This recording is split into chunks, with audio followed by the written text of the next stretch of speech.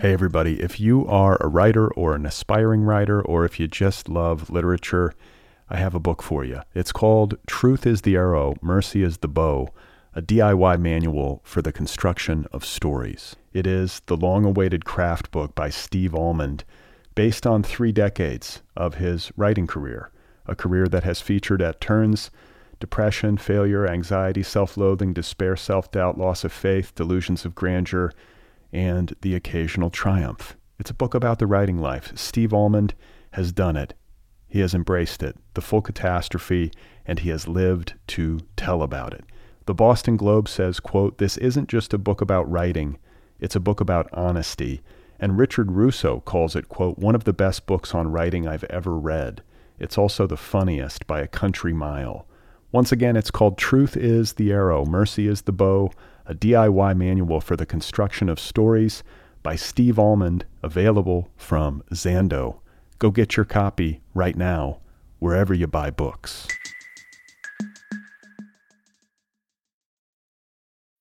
When you need mealtime inspiration, it's worth shopping Kroger, where you'll find over 30,000 mouth-watering choices that excite your inner foodie. And no matter what tasty choice you make, you'll enjoy our everyday low prices, plus extra ways to save, like digital coupons worth over $600 each week. You can also save up to $1 off per gallon at the pump with fuel points. More savings and more inspiring flavors make shopping Kroger worth it every time. Kroger, fresh for everyone. Fuel restrictions apply.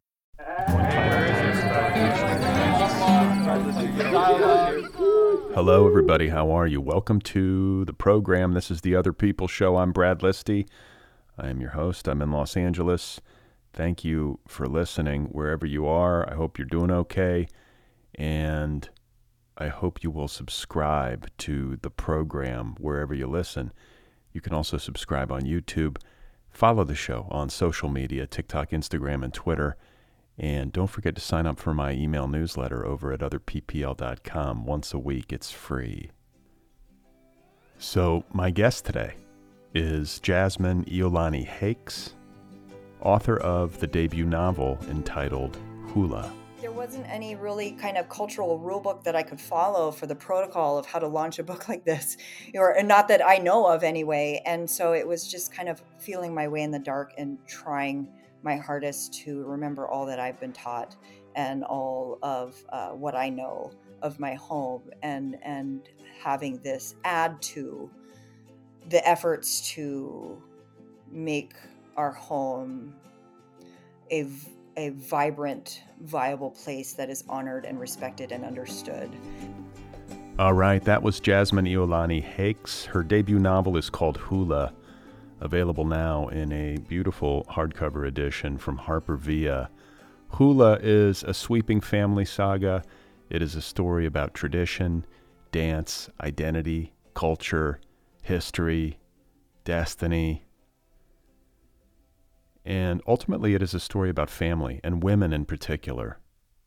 3 generations of women in Hawaii. It's a story about mothers and daughters. It is set in the town of Hilo on the Big Island, and it centers on a young girl named Hi'i, who is part of the Naupaka family, which has a storied legacy on the island and in Hilo, and is renowned for its contributions to the hula tradition. But there are mysteries to sort out regarding Hi'i's identity. She doesn't know her father or who he is. Her mother has not told her. There are family divisions and tensions. And in hula dancing, Hi'i sees an opportunity to heal her family and to find her identity and to carry on the legacy of the Naupakas by winning the next Miss Aloha Hula competition. In this book, Jasmin Iolani Hakes has written a novel about Hawaii for Hawaiians, centering the culture and the experiences and the language and the traditions of Native Hawaiians in the story. It's a novel that grapples with the majestic and often tragic history of Hawaii. It's a novel that draws upon Hawaiian cosmology and mythology and history. It is a novel that captures the grandeur and the overwhelming beauty of the Hawaiian Islands. And it is a novel that really delivers the humanity and the complexity and the ferocity, in the best possible sense of that term, of the Hawaiian people. Jasmin Iolani Hakes was born and raised in Hilo. Her essays have appeared in the Los Angeles Times and the Sacramento Bee. She is the recipient of the Best Fiction Award from the Southern California Writers Conference, and she is herself a hula dancer. Dance has always been central to who she is. She took her first hula class when she was 4 years old and worked throughout college as a professional luau dancer. It is great to catch her here at the outset of her publishing career as she makes this fine debut, a debut that she had to work really hard for. You're going to hear us talk about its road to publication. Very pleased to have her here on the show and to get to share the conversation with you all right now. So here we go. This is Jasmin Iolani Hakes, and her debut novel, one more time, is called Hula. I want to say it began with birth because of what I look like, and that always made me self-conscious about where I belonged and where I fit in my town. I come from a very local family. My mom looks very, very local. Most of my family does. And my looks were always something to comment on, so there was always kind of a is she a tourist? What is she doing here? And so I got used to introducing myself and giving my context to everybody and feeling very self-conscious about all of that. And my looks just kind of that evolved into a whole identity crisis. And then later, having I married into a very large, sprawling Native Hawaiian family, and I had always my understanding of what blood quantum was basically. I mean, I grew up in a time in Hilo that you didn't really have a lot of Hawaiian history being taught in public school. We spent one day on it. This is the day that Hawaii became a state, nothing else. And so what I understood of what being a Native Hawaiian meant, what I understood was you check a box when they give you the paper at the beginning of school, and that means you have a chance to go to Kamehameha schools, which were superior at that time, probably still are, I'm not sure, of most of the public school options. And if you had enough Hawaiian, you could qualify for Hawaiian homelands. If you didn't have either one of those things, that was basically all I knew, because most of the community are so mixed, right? The Hawaiian Kingdom at a time was mixed because of the sugarcane era. It was very labor intensive, so people from around the world came to the kingdom to work in the sugarcane kind of world, and that's why I'm Filipino, Puerto Rican, Portuguese. All of these groups migrated to Hawaii to work in that time. So the kingdom itself was fairly cosmopolitan, and so you have a lot of mixes. And so I was more self-conscious about being white versus being Native Hawaiian and being not Native Hawaiian. And it was only with the evolution of like the kingdom talk in the 90s and in the 80s became something of a reason to go back and look at the definitions of who belongs and who gets to say. And so I kind of, because of my young upbringing, my young kind of questions about this anyway, I paid attention to it and took it very personally. Are they saying for me to go home? And if they're saying that, then where is home and who are they? A lot of those people were my cousins and my aunties and people I grew up with that were protesting certain things. And so fast forward a few years and marrying into this Hawaiian family and then having a daughter who's Native Hawaiian, it was a relief to me, in the sense of like, she won't have those questions or that ambiguity that I did, right? It's a certain thing. She has this on her birth certificate. Not that she might want to take advantage of the resources available to her because of it, but simply she'll know who she is. She can say she's this and that, versus me, I come with a whole dissertation, And then, fast forward a few more years, divorce, I remarried, I have another child, and she doesn't have Native Hawaiian. And because I was already sensitive to it, and I left the islands, I was frustrated with my role there culturally. I didn't know how to contribute to my home. And having my two daughters side by side, and sometimes having family call me and say, your eldest needs to come home, she needs to be with the Aina, she needs to do this and this. And I had such a visceral reaction to that, of like, well, what about my other daughter? Don't treat them separately. Not that I want my other daughter to be treated as a Native Hawaiian, but does my other daughter have a connection and a responsibility to Hawaii? And it was basically my questioning all over again. So I think this book, while I never really wanted to write about all that terrified me and all my vulnerabilities, when I set out to write a book about my home, that to me was the truth of it. And it was a framework that I think exemplified how complicated and nuanced contemporary Hawaii is. So this is a very long answer to your question, but I think, all of my own personal feelings and relationship with having blood versus not having blood, I've lived it, my children have lived it. And so this was my way of trying to maybe explore that and voice the questions that maybe everyone will have a different answer to, but I certainly don't have the answer to. Well, and obviously, this novel also has a lot to do with hula, or hula is both very important to the characters that you're working with here. It's also very important to the place and important to you personally. You danced hula as a young girl and up and I think through college, right? Didn't you pay your way through college, at I least partially, with like I Tahitian danced, hula dancing? yes, those luau's. I'm in a lot of honeymoon pictures.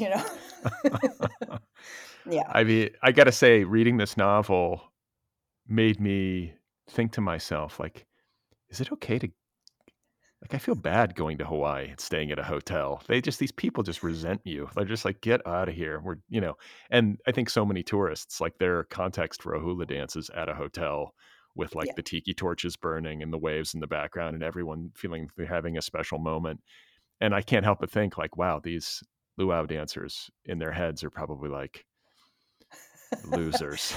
Well, I mean, and I think that's another aspect of why I wrote what I wrote and how that story came to be. When I first started dancing hula, I danced for a very traditional, very beloved halau that they're not performative at all, or they weren't at that time. Now they've evolved into, they do a lot of education, and they have a foundation, and it's a lot of cultural work and preservation. But at that time, I was taught in the way that they had been taught and their mothers had been taught, and all the way down the line of, we pass on these chants, we pass on these ways, we pass on these certain traditions, because that's the only way they're going to survive. And I really internalized that of here's how we're going to go, and we're going to gather this, and we're going to boil it down, and that's how we're going to dye this fabric. And then getting older and feeling self-conscious because I didn't, my Iolani, I'm named after a very beloved icon of hula, Iolani Luahine, and I always felt kind of the weight of that. Like, what is my kuleana, what is my responsibility to that name, and being not native, and not really having like a guidebook of where I belong, and who will give me the rules to follow. And then, getting older and then going into such a different field of a production company and dancing, not just Hawaiian but Tahitian, and all these different dances, and you're invisible. You're on a stage and everybody's clapping, and you're giving them what they are expecting. just something silly, and you see them coming up and standing in line and taking a picture with me. I mean, I booked jobs that were photo op, and I'm just standing there because they want to stand next to somebody in the costumes. And it was a different kind of invisible. So I think that was one of those internalized things of, we're here, and when I say we, I mean, when for me, the we of Hilo and of this book was, it was everybody in Hilo, as well as the Aina itself, as well as the gods and goddesses and our mythology and our belief system. It was all the ancestors, everybody that exists in this world that I come from. I used to, when my daughter was a baby, go down to the beach and sit there, and all of a sudden a tour bus would come, the beach would flood with tourists. There would be a smattering of pictures being taken, and they'd take pictures of me and my daughter, and without saying a word, and then 30 seconds later they're all gone. Nobody's touched the water, nobody said hello, and so there was just a, you're not seeing me, I'm just kind of part of the landscape. And that has been, there's so many instances of that, not just for me, just the wider aspect of that. And so I didn't know really the context, I knew the feelings of the frustrations and everything like that. And it wasn't until I wrote this that I felt I needed to understand the history and all the ways, blood quantum, and the things that I've just kind of, as a child, just inherently pushed against because it was a sensitive issue, to understand it in a way that wasn't personal. This book kind of allowed me to explore that a bit. And when you refer to blood quantum for people listening, can you just explain that a little bit more so people Sure. know? Yeah, so blood quantum was an introduced concept by America when they took over the Hawaiian Kingdom. To I mean, there were other aspects of blood quantum, but one of the best that I guess I can kind of point to was 1921, I believe, the Hawaiian Homestead Act, which was, America didn't want to be seen as a colonizer anymore. They were going to, quote unquote, give back some of the land that was stolen during the occupation of Hawaii, all the crown lands and all the land of the people, because they had a different land use and land ownership system, that they were going to, quote unquote, give it back because Hawaiians were dying off. I mean, exponentially. And everyone just, the consensus was, Hawaiians need their land and the land needs Hawaiians. And so we're going to put Hawaiians back on the land. But the first thing they did was disqualify all the good, land that was good for agriculture, all the land that had water on it, all the land that could be developed for prominent housing, developments.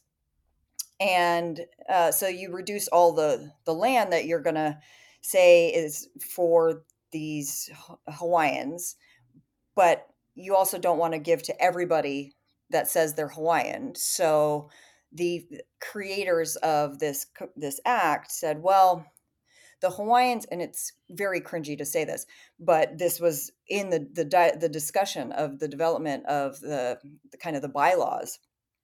It was basically, if a Hawaiian has enough white in them, if they've married an Englishman, or if they have children from missionaries and everything like that, they are well equipped with the blood to to do well. It's the Hawaiians that don't have that need help, because they don't have, I don't know what the implications were of having acumen or whatever it has. So they instituted a 50% blood quantum, which was basically saying you're at least half Hawaiian. And this is the definition of how we're defining a Hawaiian.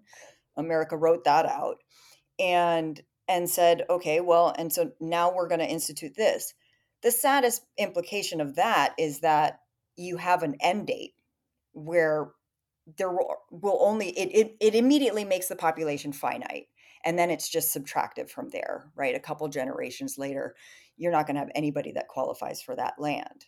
And I believe that was intentional, and especially with my research that has backed that up. And so it was a scary thing to write, but I do think it's a conversation that needs to be had. People need to know about these things because it's a ticking clock, you know.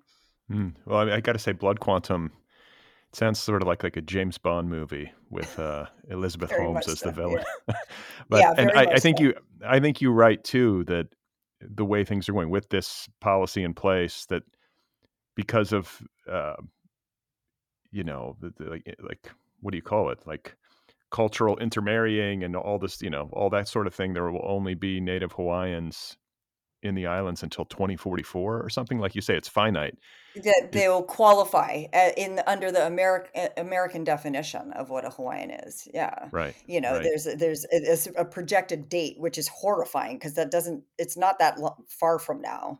I know. That's what I was thinking. I was like, oh, that's so sad. That's Yeah. so sad. But this book, it's very much about the question of what it means to be a Hawaiian and to have a claim on that place, or really any place.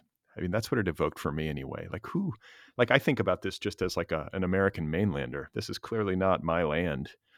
We're sitting here on Tonga or Tongva land, right, in Los Angeles. Mhm. And you start to think like, where do I even belong? Like, I'm just like in the way. Yeah, I mean, Like, and that for me, and I guess that's why it was so scary, but I didn't know how to write a love letter to my home without being completely like touching that, that exact soft spot of mine. And so for me, I couldn't explore what it is to be a Hawaiian, right? I could explore what it is to be a product of Hawaii's history and to have a family that has been so proud of its contributions to Hawaii and has called it home for since the 1800s. And I mean, my grandpa would always say, we were Hawaiian at a time. It wasn't advantageous to put it on your birth certificate and yada, yada, yada. So we're Hawaiian. We just can't say we are. And, and so it always kind of, to me, it was more an exploration of what is home and what does that mean, I mean, if we're just talking about my personal, how I kind of saw it, because I couldn't take the liberties to say, what is it to be a Hawaiian? And that's why her blood breakdown is very ambiguous, and I mean, I think people will kind of have agreements or disagreements about exactly what she is, and as far as blood goes, and that was on purpose. It was to say, well, where does she belong if she doesn't have that qualification on her birth certificate, if she doesn't meet America's definition of that? Is this home? Not that does this place belong to her, but does she belong to it? So it's a hmm. slight difference, but I guess to me I have to hold on to that one because it's still so real, for my family. That's what we grapple with every day. And when you talk about Hi'i is the character at the heart of your novel. Yes. It's it's Hi'i and then her mother Laka, if I'm pronouncing that correctly. Yes. And Hi'i, I think, is in many ways kind of the you. I mean, the things that we've been discussing, because she's born, she's fair skinned, a redhead, green eyes, and the family is sort of like, this isn't a this isn't a Yeah. Hawaiian child, Very much It's a so. I mean, and I actually thought when I first started it that it was gonna be one of those, like, auto fiction, and he turns out to be very much her own person. So, while the origins of me wanting to write about a girl like he, yeah, I didn't really expect her to just kind of take life, and say, "No, this is where I'm going with this." So, she has a lot less in common with me than I had originally thought she would. Hmm. And this book, I mean, this book really covers a lot of ground time-wise. It spans generations. It goes deep into this family's history, and as an extension of that, it gets into Hawaiian history, Hawaiian cosmology. At the heart of it, again, is hula, and in a way that really touched me. Like, you have Hi'i, who I think has a deep sense of like the mystery of her existence, shall we say, and this feeling of maybe not quite fitting into the family into which she was born or into the place where she lives. And believing that if she can master hula as her mother Laka did in her youth as Miss Aloha Hula, right? Is that what it's called? Yeah. Yes, Her mother is like a hula champion, essentially, basically. if that's a way of putting it. And so Hi'i is trying to master hula, which, again, with a kind of tourist understanding of hula, grueling to learn, Yes. physically demanding. The oh God, I'm going to forget the word. What's the name of the teacher of hula? You're The at kumu. the kumu. You're at a halau Yes. with the kumu teaching you, and it's sort of like boot camp. I mean, it's not. Oh, This is not and like fun and I mean, games. and culturally, I mean, if you come home and your mom says you got to do this weekend, you say no. Kumu said I got to do this. Your mom doesn't say anything. Teachers, same thing. In school, it's kind of just this unknown. Kumu has say. What Kumu says goes. If your Wow, Kumu is giving you orders, then everybody else will just kind of back off. So wow. yeah. It's a sacred right to be taught hula in Hawaiian culture. Like, can any young woman try this, or do you have to be picked? Like, Well, I think it really depends on the halau. I know that for most of the halaus that I know of, they do have an open enrollment. The priority is to teach this art and not just this art, but this way of life and this way of communicating with the land and being stewards of it, because so many of these lessons were embedded in these chants and these dances and this mo'olelo, these stories.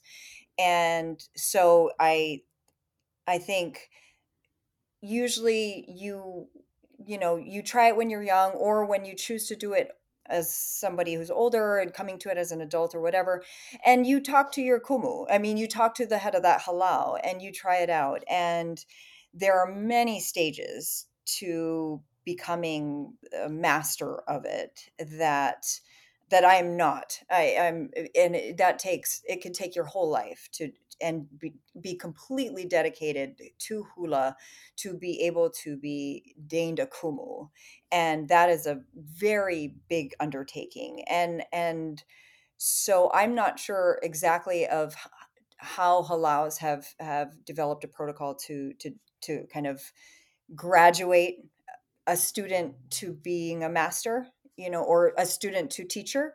But I do know that it's a very big responsibility, and it's taken very, very seriously. And so when ironic, I mean, I didn't do any of the easy things, right? Just write about something vague. When I did this, I felt like hula was such a way that I have connected, and what was a way for me to explain or kind of give you a picture of the cultural responsibility and the cultural priority of keeping these things alive, versus the politics of self-determination and identity. But within hula, I'm not going to give you any of it because I felt uncomfortable even pretending, to write some choreography or something like that. And so we had to find a way to navigate around the teaching you about hula or giving you any assumption whatsoever that I was some kind of master, that I can illuminate certain things for you. All I could do was kind of emanate the feeling of what that is to be part of something bigger than yourself. hey, everybody, if you are a writer or an aspiring writer, or if you just love literature, I have a book for you. It's called Truth is the Arrow, Mercy is the Bow, a DIY manual for the construction of stories. It is the long-awaited craft book by Steve Almond, based on 3 decades of his writing career, a career that has featured at turns depression, failure, anxiety, self-loathing, despair, self-doubt, loss of faith, delusions of grandeur, and the occasional triumph. It's a book about the writing life. Steve Almond has done it. He has embraced it, the full catastrophe, and he has lived to tell about it. The Boston Globe says, quote, "This isn't just a book about writing, it's a book about honesty." And Richard Russo calls it, quote, "one of the best books on writing I've ever read. It's also the funniest by a country mile. Once again, it's called Truth is the Arrow, Mercy is the Bow, a DIY manual for the construction of stories by Steve Almond, available from Zando. Go get your copy right now, wherever you buy books. Another day is here, and you're ready for it. What to wear? Check. Breakfast, lunch, and dinner? Check. Planning for what's next and how to save for it? That's where Bank of America can help. For your financial to-dos, Bank of America has experts ready to help get you closer to your goals. Get started at one of our local financial centers or 24/7 in our mobile banking app. Find a location near you at bankofamerica.com/talktous. What would you like the power to do? Mobile banking requires downloading the app and is only available for select devices. Message and data rates may apply. Bank of America N.A., member FDIC. Well, and it should be said too. I mean, it's obviously there's a ritualistic aspect to it, ceremonial, but and also, it's obviously movement, it's dance, it's also narrative. This is a storytelling medium, or this is a Yeah. way for Hawaiians to pass down stories about who they are and what they believe, and stories about Hawaiian cosmology, right? Basically, think about Greeks and Romans. It was epic poetry. That's how you captured history. And then that's before we could write these things down. That's how they lived, was you tell the story. And so these stories and these hulas are very much that. That's why they talk about gods and goddesses and myths and legends, but they also talk about uh, volcanic events and the mist and how that came to be and why this ocean does this and what these fish do. It's knowledge. Yeah. Yeah. It's like, it really, I mean, I found it kind of poignant, to be reading a novel about a culture that's kind of fighting to survive, Yeah, and to be reminded of the critical importance of narrative and storytelling to the survival of any people, any group of people or culture. If you can't tell these stories, if nobody knows these stories, then, and exactly. if nobody knows this language. Well, and I grew up, yeah, I grew up in such an interesting time. The 80s and 90s were no one. I had one cousin. When I say cousin, friend cousin, it's all the families that are, intermeshed and everything. There was only one that when he had to call home or something to his mom, he would speak Olelo, he would speak Hawaiian. And everybody would kind of hush to just listen to him because no one spoke Hawaiian, not fluently. You had Pidgin, which is my, I guess, first language. And And and what do you mean by pigeon, just so people listening? Pidgin, it's kind of the mixed plate, the linguistic mixed plate. It's the Portuguese and the Filipino and the Japanese and the Chinese and all of these. It's a Creole. It's a dialect, and every island has a slightly nuanced difference. So if you're local, you can kind of tell, oh, that guy's from Maui, that guy's from, Honolulu.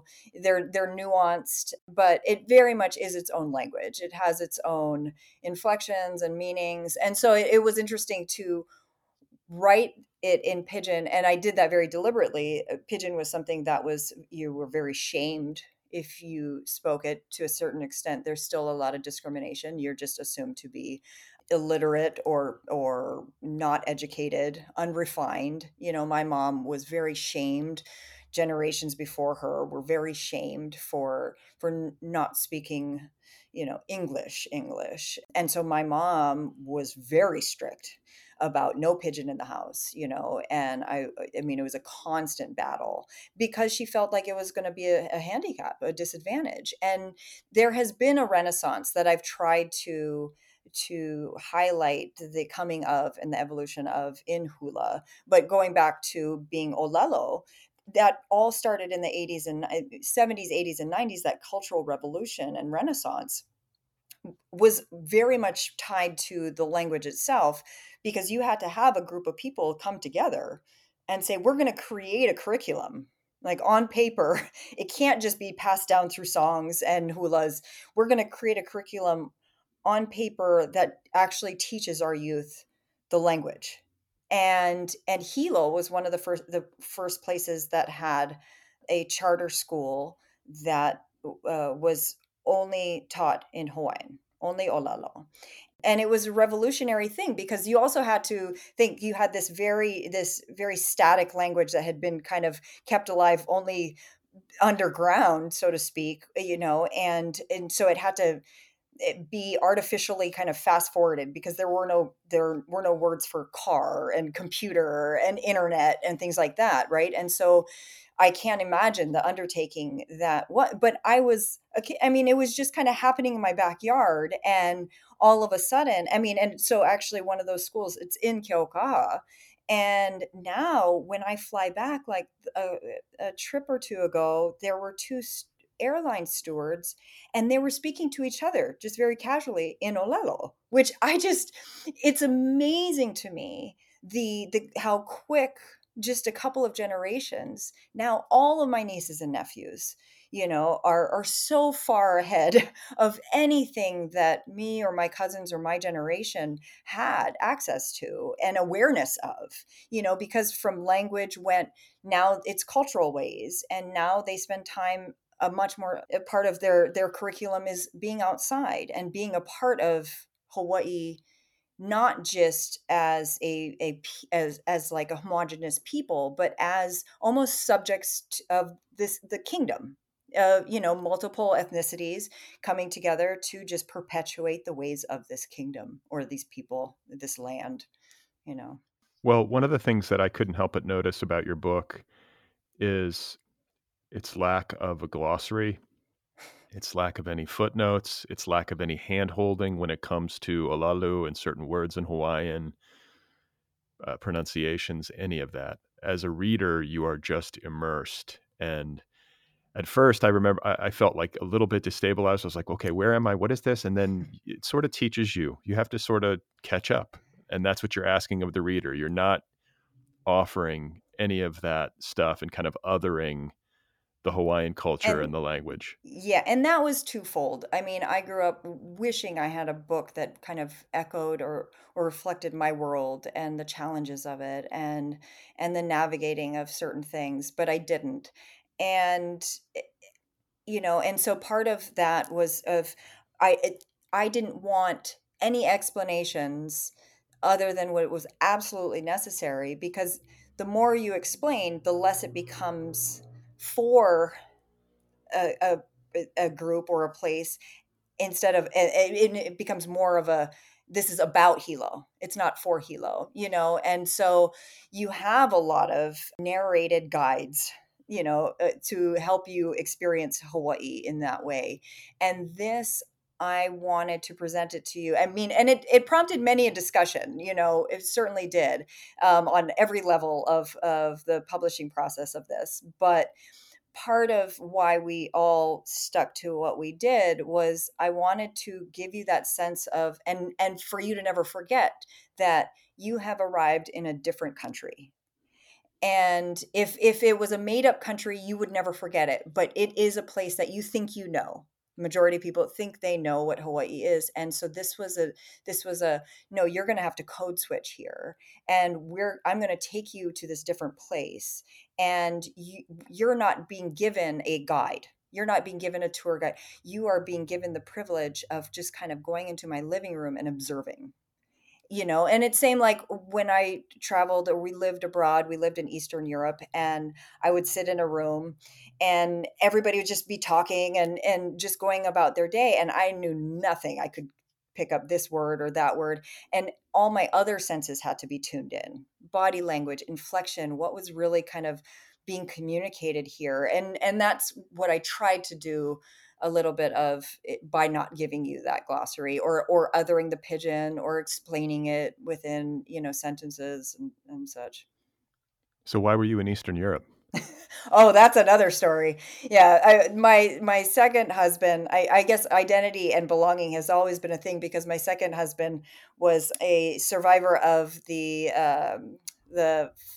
breakup of Yugoslavia. So he's half Muslim, half Serb, grew up in Yugoslavia, in Sarajevo. And so I was kind of driven to be there in Bosnia and in Serbia, and trying to unpack the issue of identity and blood, from a totally different, but also very weirdly parallel kind of situation.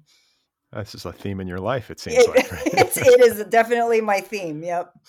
Okay. Well, another thing that I noticed and really admired about your novel is how it works structurally. You did not give yourself an easy task here.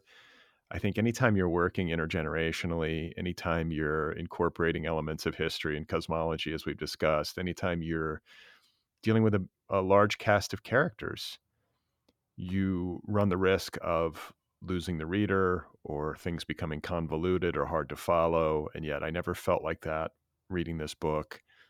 It's it's built well. I have to Thank you. imagine that took a lot of labor. Like that Thank you. was Yeah, I appreciate you saying that.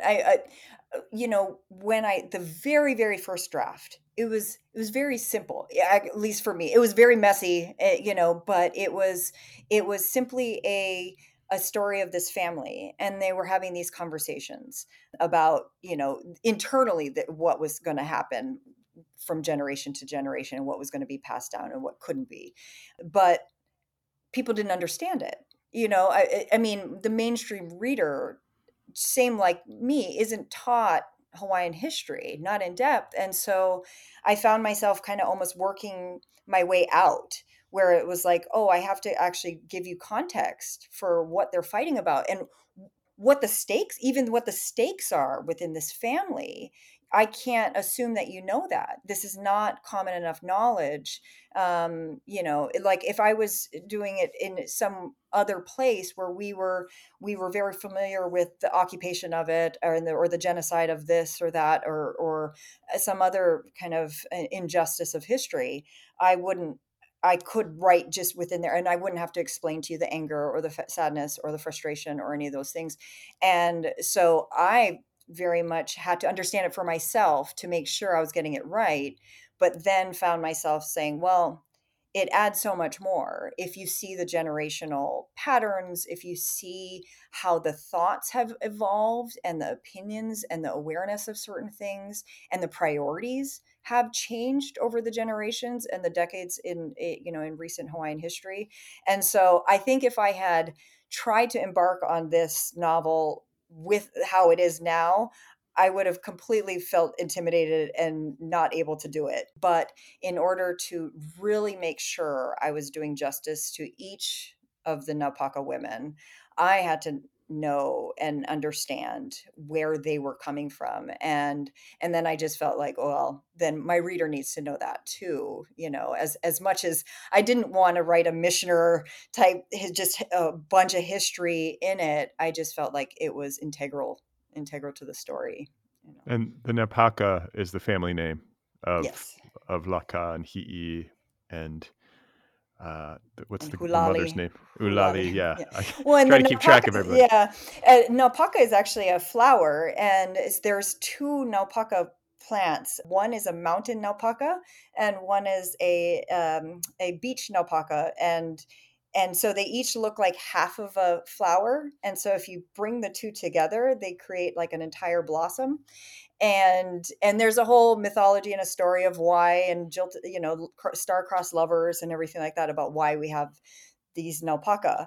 But I had given them this name before I made that connection of just kind of this unrequited disconnect, you know. And then, of course, as these things happen, I'm sure, a lot of writers can say the weirdness of when you're writing something and everything is right in front of your eyes. I'm writing this in my childhood room because I was going back and forth to Hawaii a lot to make sure I had all the things.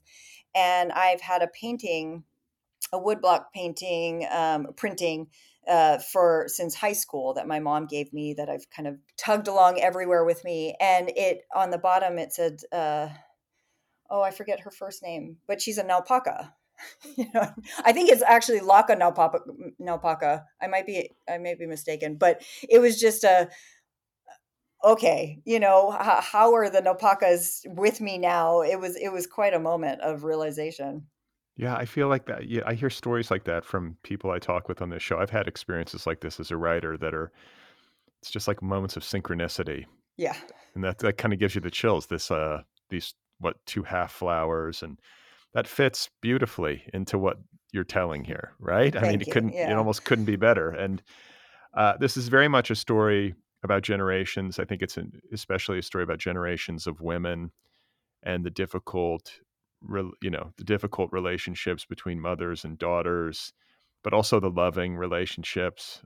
How, like, the love is there, however much it may be It's fierce. Yeah. strained. Yeah, yeah. And there's a lot of wisdom, and I love, these characters in this book are tough stuff and strong-willed and have a lot of grit. And I'm thinking of the work that Ulali and Laka do, trying to protect, generations of their family, their land, Hawaii in general.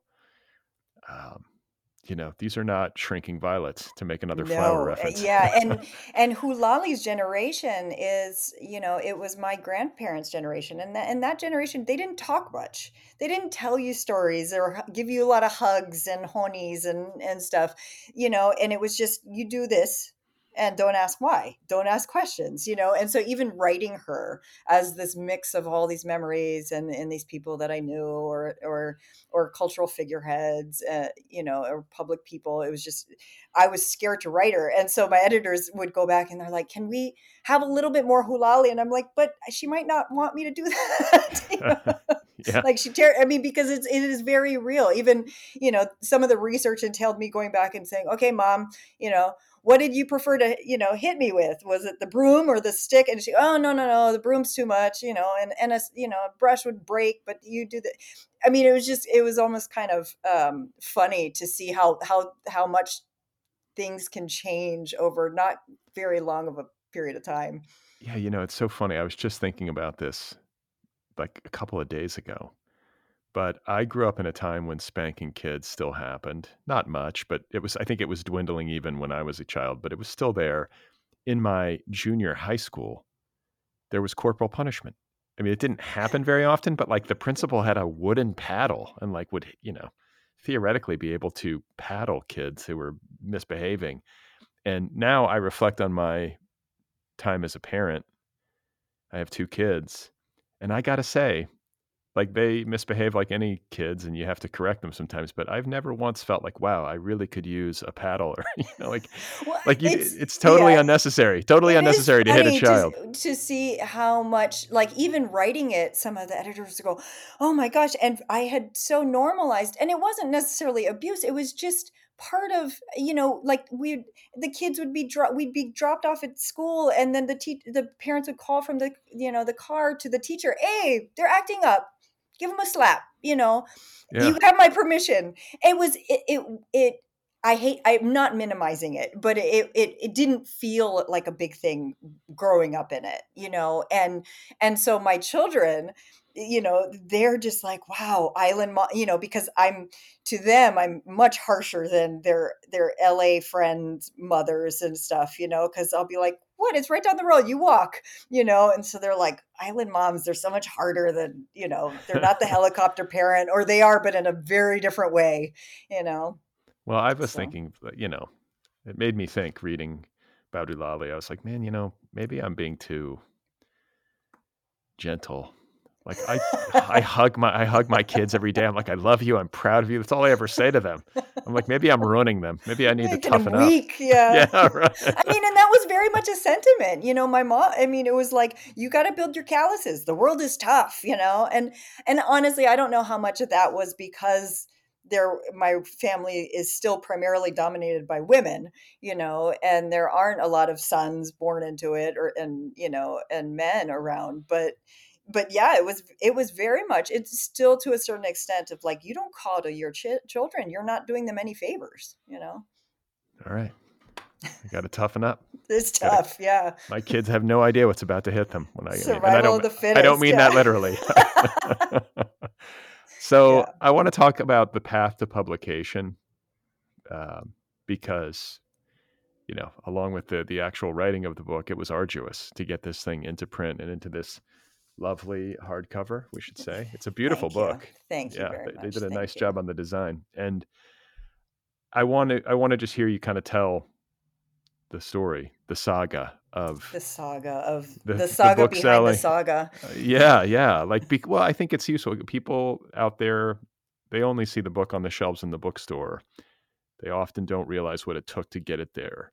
And what happened to you and to this book along the way is more common than maybe we like to think, or maybe more common than it should be. But it sold, and then it was, I think they call it orphaned, right? So Yeah. just give people kind of an overview of that part of it. And I guess that was the only reason I really even wanted to acknowledge that that was part of the story, was because there has been a call for diversity in books and voices and authors um, and this journey kind of exemplified the challenges of what exactly that entails of change, right? It's not just about getting diverse authors, it's about how it's edited and how it's received in a house and how it's prioritized and all of these things. So, yes, thankfully, I had an agent from day one who loved it, believed in me, saw the vision of it, and she was so excited about finding it that in the process, while we were getting it ready to submit out, which we were editing it and polishing it up, she was talking to all the people she knows, of like, this, I can't wait, you're going to be so thrilled. So she had built up such an organic excitement for it that by the time we took it out, there was enough interest in it to garner an auction. And when speaking to a variety of different editors, they would ask me kind of what my priority was, and I said, well, my biggest priority was to assign value to my small little town that is so overlooked even within Hawaii. When I say where I'm from, they're like, Honolulu. And I said, no, not Honolulu. And they go, oh, Oahu. And I go, no, still no, you know? Yeah. And And let me, I apologize. I don't mean to interrupt, but I that's think for okay. people listening, you're from Hilo. Hilo is on the Big Island. It is on the Big Island. So when people say, well, what island is that? It does get confusing because it's Hawaii Island Right. of the Hawaiian Islands. And I'll say the big one. And they say, oh, Oahu, because Oahu has the capital. But Oahu is actually very, very small, geographically. And so I wanted to my priority was treat this like a mainstream book, treat this with value, and so the editor who acquired it, very, very excited, and I was blown away by their plans for it and everything. And a few months later, she left, and it was, I guess, discussed in house of the reassigning when a book is orphaned. I think the process of assigning it to a different editor varies among imprints and publishing houses, but I believe there was a discussion, and it was assigned to an editor, and that's hard to begin with because when you are in the process of getting a book acquired, you and your editor, it's same like you and your agent when you meet. They're not just agreeing to represent you. They're agreeing, we have a common goal here. We have a common vision for this, and we're working towards that same thing. And when it's orphaned, I think you lose that, right? I didn't have that talk with this editor to say, what do you think the vision of this is going to be? And I mean, we ended up having a conversation, but not in the, before it's acquired kind of early stage. And she inherited this. So I can only imagine how challenging that was. But she didn't know all the cultural context of me and everything this book represented to me and to where I'm from. And and then it passed through a few more hands because there were so many varying kind of ideas of where this book could go or should go. And ultimately, it wasn't, we never found that right place of coexistence, of being happy with the end goal. And and thankfully, we still had, I mean, years passed, of this very agonizing back and forth, especially during COVID, where you're feeling isolated already. And so you can't have these face-to-face conversations. You're doing it very awkwardly over Zoom or phone calls, and you're worried about the end of the world. And so when we finally moved, it was to an editor who loved it from day one. She was one of the original editors that had been interested in it. And we really kind of had to lay it all out of where we're going to go with this and be very intentional with what we're going to include and what we're not going to include and why. And everything has to kind of have a reason. I mean, because, and I'll give you, it seems like an arbitrary one, but sometimes, especially when you get down to the copy editing of something, copy editors will just change a sentence. It's not they was looking out the window, they were looking out the window, right? And it seems like an easy, just a line edit, but that changes everything musically to me, and that's not pigeon. That's not what I'm. And so we had to kind of almost create a rule, like an etiquette rule of this. I meant that here, and there was one sentence that got taken out in various stages that I'd sneak it back in, and got taken out. And it was Eddie would go. And it means nothing to most people, right? But to people in Hawaii, it means a whole lot. It, It's the it surfer, right? Eddie Aikau, and Eddie would go, like, if you're kind of being put in the same grouping as, like, oh, you're like, like that, it just means that you're going to rush into something. I mean, and I don't mean in a hasty way. I mean, you're going to face the unfaceable with courage and with honor, and for your people, you're going to do these really hard things. And so it means a lot, but I'm not going to explain all of that to you. And my argument for keeping it in, because people would say, well, if it doesn't mean anything, we can scratch it to the story. And I said, well, to the people that would know what that means, having it in there means an exponential amount more than not having it in there. I'd rather you not understand the reference than not have it in there at all, because it means so much to have these things that were a part of your world, the sayings and the mannerisms and certain kind of compliments and things like that. To see that reflected in literary form, I don't think I ever had. And it meant a lot to me when I'd have one, like when the movie The Descendants came out, the fact that the director made sure that whenever somebody walked in a door, they took their shoes off first. You can't believe what a big deal that felt like. Was, oh my God, they understood, they paid attention to that. So it's not a big deal to a mainstream, watcher of this movie, because they're just watching and they're paying attention to the story. But to somebody from Hawaii, it's like, oh, okay, they know what they're talking about. It was another level of validation. It's the Alexander Payne movie with George Clooney. Yes. Yeah. Okay. And I got to say, hearing you say all of this and talk about the process of leaving one editor in one house and moving to another always requires buy-in and a kind of shared understanding of the vision of the project for things to work out, especially so for a book like this, right? I mean, Oh, and that, I mean, part of that was for me when I was, in order to defend all these things, I had to go back, right? I had to go talk to my kumu. I had to go back to the community leaders who were involved in those suits. I had to talk to the woman who wrote the apology bill. Like I had to make sure I was defending the right things for the right reasons. And it wasn't just artistic, me just saying, no, I know more than you, and I'm gonna push my weight. It was more of a, like, okay, I got to get this right, and I'm going to ask you to trust me. But before I ask you to trust me, I got to go do my cultural homework and go home. So I went back many times to do that. And that was scary, and, but illuminating. And then, yeah, we did have to, it really kind of be very intentional, even just with the publishing of it. I went home first.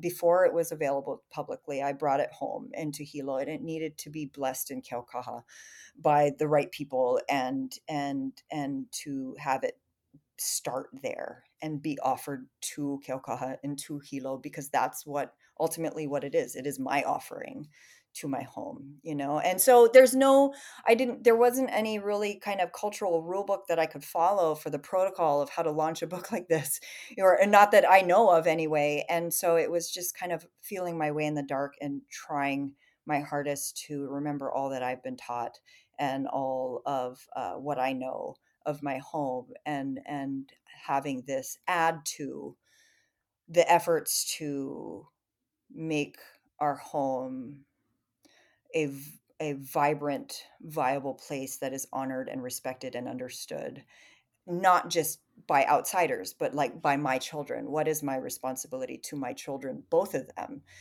to perpetuate the stories of my family and our ways and our traditions? If I have an issue with all of that and decided to come to California and never talk about Hawaii ever again, which at a certain point in my life I wanted to do, that means the buck stops with me, right? The stories and the traditions and the things of my family. And so hula and that's just, it's the same kind of idea, just on a much larger scale with a lot more at stake.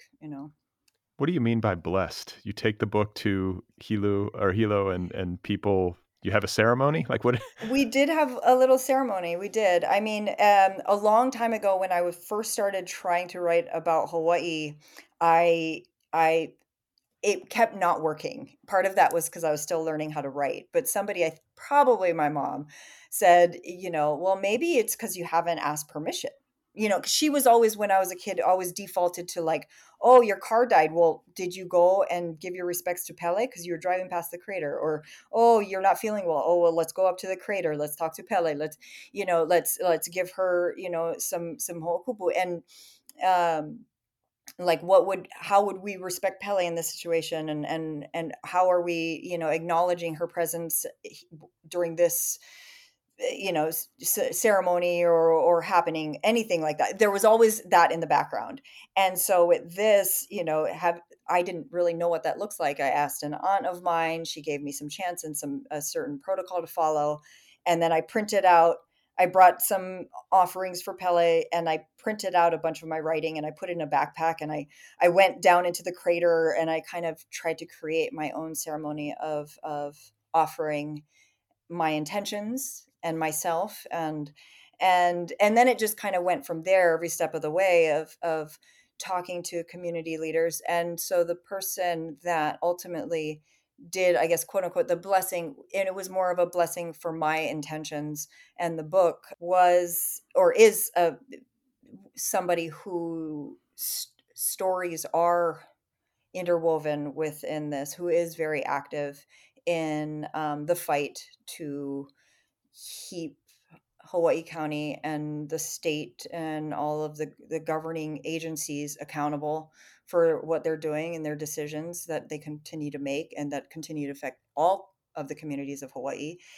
And yeah, and all I could do is kind of hope that those things were, if they weren't enough, then at least people would know that I've been my intentions were there, that I've been trying every step to continue to make this not about me wanting to be an author. It was more about a book from Hawaii being offered up to the world as just a source of insight, hopefully, and my own kind of ike, my own knowledge. So how has the book been received in Hilo? In Hilo, I mean, and that it's been amazing because, a lot of people had, of course, it's a small town, so everybody heard about it and speculated for a long time. And some people read early drafts and they're like, "Oh, you are, no, not good," And so those criticisms and those things helped guide me too, because there were a lot of perspectives that I didn't have. But since the publication, it has actually been overwhelmingly amazing. I have people I grew up with reaching out and finding me and just saying, "Thank you for capturing my world. Thank you for capturing my experience here." And other people that have lived in Hawaii for generations and been part of it for, hundreds of years, but not Native Hawaiian, and saying thank you for kind of even just like the weirdness of what that experience is, for putting that on paper. And then I've had tourists and visitors, reach out and find me and say, just this put a whole different perspective and feeling and depth into our trip, or our what we deem our relationship with this place that we love to come on vacations or whatever. As far as the other wider reception, I know some people, you know I think maybe would question my, I guess, me being the one to write this. And so all I can kind of do is have full disclosure and maybe put that out more of who I am. I never meant to deceive anybody or anything about that. This was very much, to me, a Hi'i's story. But overall, so far it's been more than I could have hoped. People are talking about blood quantums, and people are talking about things that, yeah, for so long I've been talking about these subjects, and most people would just shake their head and say, I have no idea what you're talking about. So I've very much appreciated that all of a sudden people are like, oh, Hawaii is not just a destination. It's a place. Right. Well, I got to say from personal experience that I have particular affection for the Big Island. I love the island of Hawaii. I love it. I had a great time there years ago. I think my wife and I were dating at that point. So we were young. I remember we extended our trip a few days. We had a great time. It's so beautiful, and it's such a varied landscape for a relatively small chunk Oh of yeah, I land. mean, I'm partial to it, but I think of the, what is it, 13 climate zones of the world, the island has 11, something Yeah. like that. And I guess that was what I tried to also capture in the We, is that what people that have never come to Hawaii don't realize is that Hawaii isn't beloved around the world because it's pretty. There are a lot of pretty places, with warm waters and palm trees. It has an energy. The land itself has an energy. It's alive. And that has a voice too. And so that was part of what I tried to encompass with that We, of like, no, you feel the water here. You're kind of on your toes, you feel like, am I doing something? Should I be right there? There's a lot of different things at play on that island than just a relaxing kind of trip golfing or something. Right. It's magical. It's beautiful. And, for the rest of us, for people who are not Native Hawaiian, for people who don't have deep family roots there and family history there, this question did occur to me. It's like, how is it best done to be a traveler visiting a place like Hawaii? Like, it gave me pause. Like, should I stay in a hotel? Is it better to do an Airbnb? Like, I'm not going to go to a luau, I'll tell you that, ever, unless it's like local, but no local's going to invite me to a luau, like unless I really get to know them. But Unless you just like read for hula, then yeah. yeah, I'm just going to carry it around, be like, Yeah. please, can I, or just like, I want some auntie to kind of take me in and feed me. But Well, and that was part of, I have family in California that would say, like, when are you going back to the islands? Because I want to go with you. And I'd say, go, you know all my family there. And they go, no, no, it's not the same. I want to go to your Hawaii. And so that was part of why I wrote it the way I wrote it. But I would say for visitors, I'm not the tourist police. I have been to some places that I found very inspiring. There was a park that I happened upon in Palm Springs, of all places. Palm Springs is just desert, and then all of a sudden there's like water, and it's like this, little oasis of all these different beautiful things and lush. And but when you drive into it, there's a big sign that says the tribe that this land belongs to, and that they still govern over it, and the park rangers, who are very visible, are members of this tribe, and you pay money to contribute to the upkeep and the protection of these things. And even that, I mean, I would be sensitive to it anyway, coming from where I'm from, but reading that, and you have to stop at the gate and read that first. It's a simple 3 minutes of difference between just paying your parking and going into a park. It does change your experience. It makes you step lighter. and kind of take it in with a different kind of appreciation than just, oh, did I get that right selfie that I can, post on Instagram or whatever. And so I've seen things like that where I've seen it done. I've seen tourism done better in a slightly more sustainable way. And I know people now are proposing different things, emphasizing education in tourism, where people are, you know, kind of made aware that they're stepping into a different culture. They're stepping into a different place. It's not simply in your backyard to play with, you know. And other than that, I mean, that was my only goal with this. It was more of a, like, if I can just get you that slight paradigm shift of destination versus place, and which one are you seeing Hawaii as? It's a nuance, but I think it does make all the difference. No, totally. And I think like it's complicated, I think, too, or at least it seems complicated from the perspective of Native Hawaiians and people who go back generations there, this relationship between tourism and wanting to maintain the integrity of their home.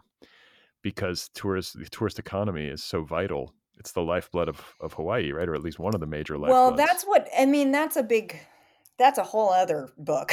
I do have a friend who wrote. She's from, from the mainland, and she wrote a book of short essays about her relationship and her love, her lifelong love of Hawaii, but understanding that she would never be an insider, and what that looked like. So she dissected that, and in one of those stories, she tried to dig a little deeper, kind of go journalist on that well-touted fact that tourism is Hawaii's bread and butter. It's our main economy. I know for myself that the only jobs that were available to locals most of the time were service. So you're getting paid minimum wage, if that. I made good money dancing, but that was very, very part time. And you can only do that for so long. Nobody wants to see me in my 40s dancing in a coconut bra, and sorry, but he, there isn't a lot of evidence except what the the hotel industry tells us of exactly how it benefits Hawaii. When a hotel is built in a town, it raises the cost of living in the surrounding area so much that most locals have to move. Because even if they got a job at said hotel, that the pay would not be commensurate with how much it would cost to live there. And so automatically you have something that upends it. And are they paying state taxes? Probably. Are they paying enough to trickle down in some way, shape, or form to actual Hawaiian communities? I haven't seen what that looks like, and she wasn't able to really go in depth. She got a lot of closed doors and a lot of unanswered, emails, I think. And was kind of left saying, I don't know, the jury's out as far as what exactly that means, that Hawaii tourism is the thing that keeps Hawaii alive. When tourism stopped, during COVID, during quarantine, everybody that I knew were very happy. See, I thought about that. I thought about that. I was Oh, like, they must have loved it. They must have oh, loved it. They had the corn island. grew back. There were birds that people thought were extinct that they saw, but also there were still jobs. They have uh, they have ag. They have an industry there that isn't all catered to serving your drinks. See, this makes me. I mean, makes me not want to go. And I mean, not because Sorry. I don't want, not because I don't want to go, but because I just feel like they're like, Howleys, get out of here, basically. And I get it. Like, I don't want to be a part of the problem. Is the point? You And I know. think, I think it's become, I mean, the numbers are so staggering. So it's not necessarily that everybody in Hawaii wants every tourist to leave. It just, that's it, the blanket hard stop. I think a lot of it is a built up frustration of the numbers that continue to quadruple and just build on themselves. And a lot of people have spoiled it for the rest of the people that come respectfully and wanting to just appreciate and know more about the culture and more about the islands. You have some people that come very ignorant and very entitled and very disrespectful, not just to individuals but to the entire culture as a whole, and it's heartbreaking. And then it just makes everyone just say, okay, no, this is not acceptable, this is not okay.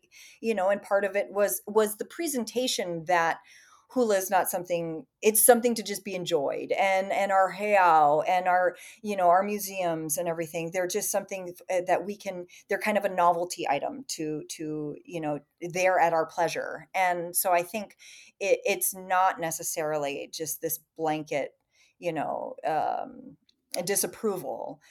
And I know that over time the emphasis and priority has changed to let's educate people, and like that's how a culture and a language and everything continues to grow, right? That it is a living thing that builds upon itself. It's not something to be kept under glass in a museum. And Hawaii is not that. It's still a living, breathing thing, and very much still to me a kingdom, that it's figuring out its way to survive, like a lot of cultures and a lot of different people in a lot of different ways. But I think there's a time and a place for tourism and tourists and people to appreciate and add something to it. I just don't think we figured out exactly what that looks like yet.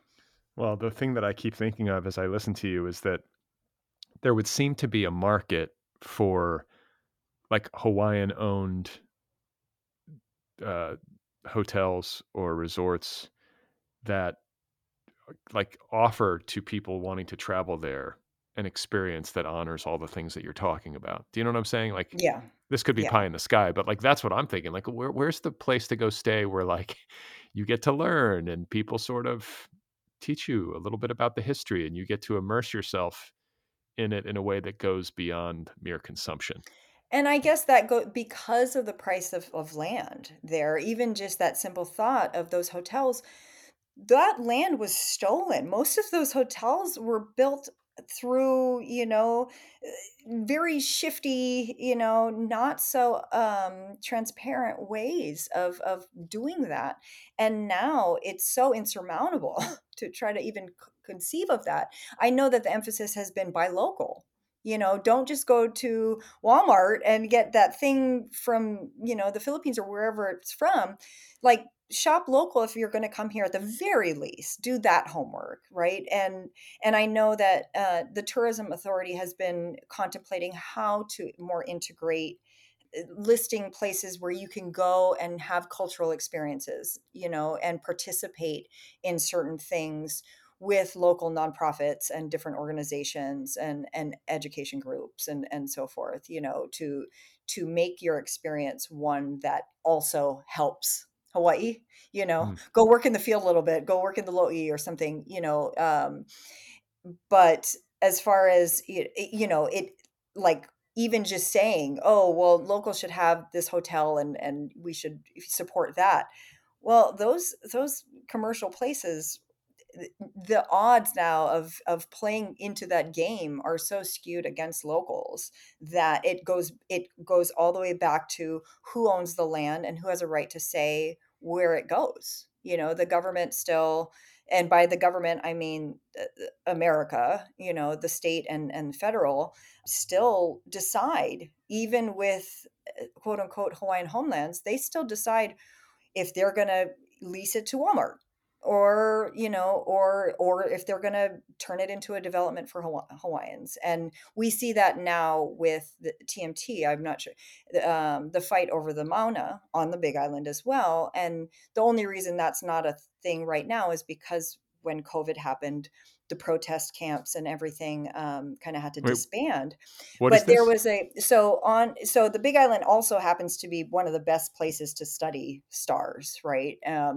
We have a very good, a low, I think, light pollution, and then also we have Mauna Kea, which is one of the best in the world to have your telescope. Problem is, we have multiple telescopes, and they've been detrimental to the environment there. And there's so many different things about what's wrong with all that is already there.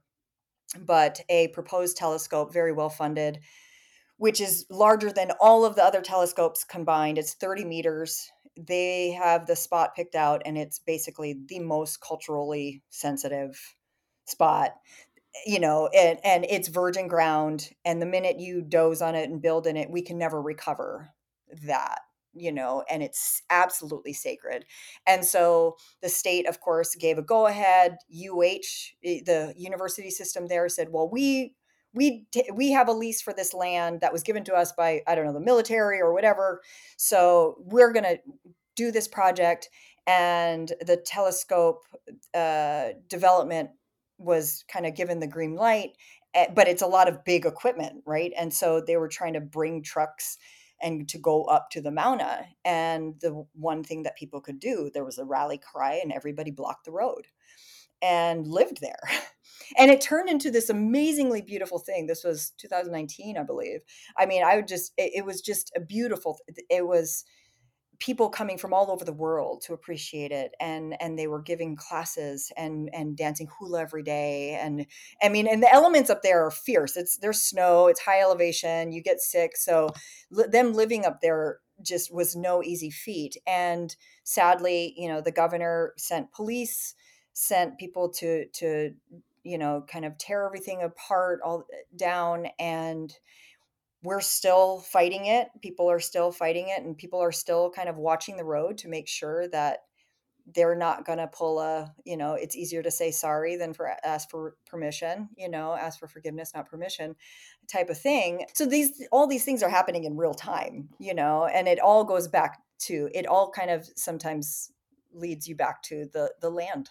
And that's why that's why hula had to include all of that, because it does originate from the coup, from these racist acts, from the 20s. And it has continued, it has perpetuated. And history, you said earlier that the structure of it was not easy. It wasn't. And it's cyclical, and part of that was to show the repetitiveness, sadly, of certain things, that when you don't analyze it, or whether you don't know what's going on, it just perpetuates. And that was, to me, the scariest thing when I was doing my research.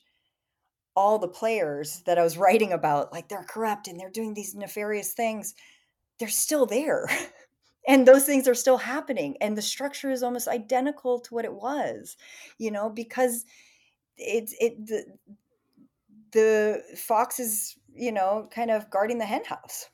Well, I will recommend to anyone who is about to go on their honeymoon in Hawaii to read your novel. Anybody who's planning to travel there would be well served to read Hula, because, as somebody who has been more than once to the islands, it definitely changed my perspective for the better and made it completely new. I'll never see it the same after reading this book, and that's to your credit. Thank you. And I commend you for enduring all that you had to endure to get this book into the world.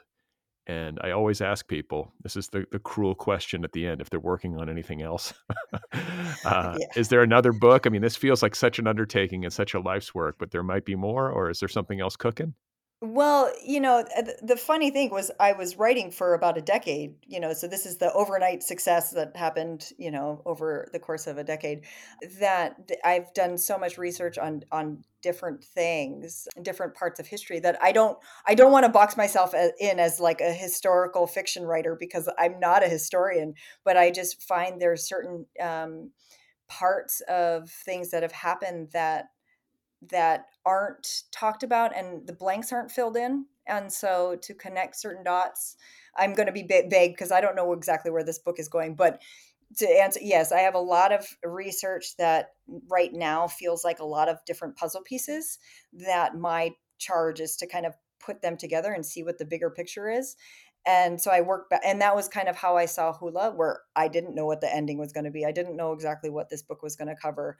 There were just a lot of puzzle pieces that I was just trying to one piece with the next one and the next one and go from there. And so sadly, I would like a break, but I think it's happening all over again. So there you go. I'm just going to let it go and I'm so continue sorry. to ride with Yeah, I'm so sorry. But it will be a narrative that has to do with Hawaii. Yes. Okay.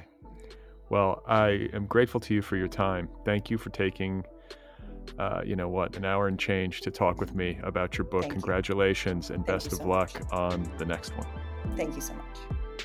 All right, everybody, there we have it. That was my conversation with Jasmin Iolani Hakes, author of the debut novel Hula, available now from Harper Via. You can find Jasmin on the internet. Her website is jasminiolani.com. Follow her on Instagram and Twitter. Read her novel. Again, it is called Hula. It is out there now. It is waiting for you. Go get your copy. If you had a good experience and you would like to support this show, support the work that I do, help keep this podcast going, just go to patreon.com/otherpplpod. That's patreon.com/otherpplpod. If you would like to get an Other People t-shirt, you can do so at the show's official website, otherppl.com. You can sign up for my newsletter at bradlisty.com or otherppl.com. It is free. It's once a week. And if you have a couple of minutes, I would really appreciate it if you would rate this podcast wherever you listen to this podcast. If it's possible to write a quick review, write a quick review. It helps new listeners find the show. You can subscribe on YouTube. You can watch the podcast on YouTube. And don't forget to follow the show on social media, TikTok, Instagram, and Twitter. If you would like to email me, if you have thoughts to share, the address is letters@otherppl.com. And if you would like to read my latest novel, it is out there now. It's called Be Brief and Tell Them Everything. Available in trade paperback, ebook, and audiobook editions. I narrate the audiobook. It's a pretty personal book. So if you want to read it, you can. Again, it is called Be Brief and Tell Them Everything. So coming up next on the program, there will be a Friday flashback, another Friday flashback as yet undetermined. I will dig into the archives and share something with you, so stay tuned for that. And then on Sunday, I will be in conversation with Tanya James. She has a new novel out called Loot. It is available on Knopf, and I had a great time talking with Tanya James, so stay tuned.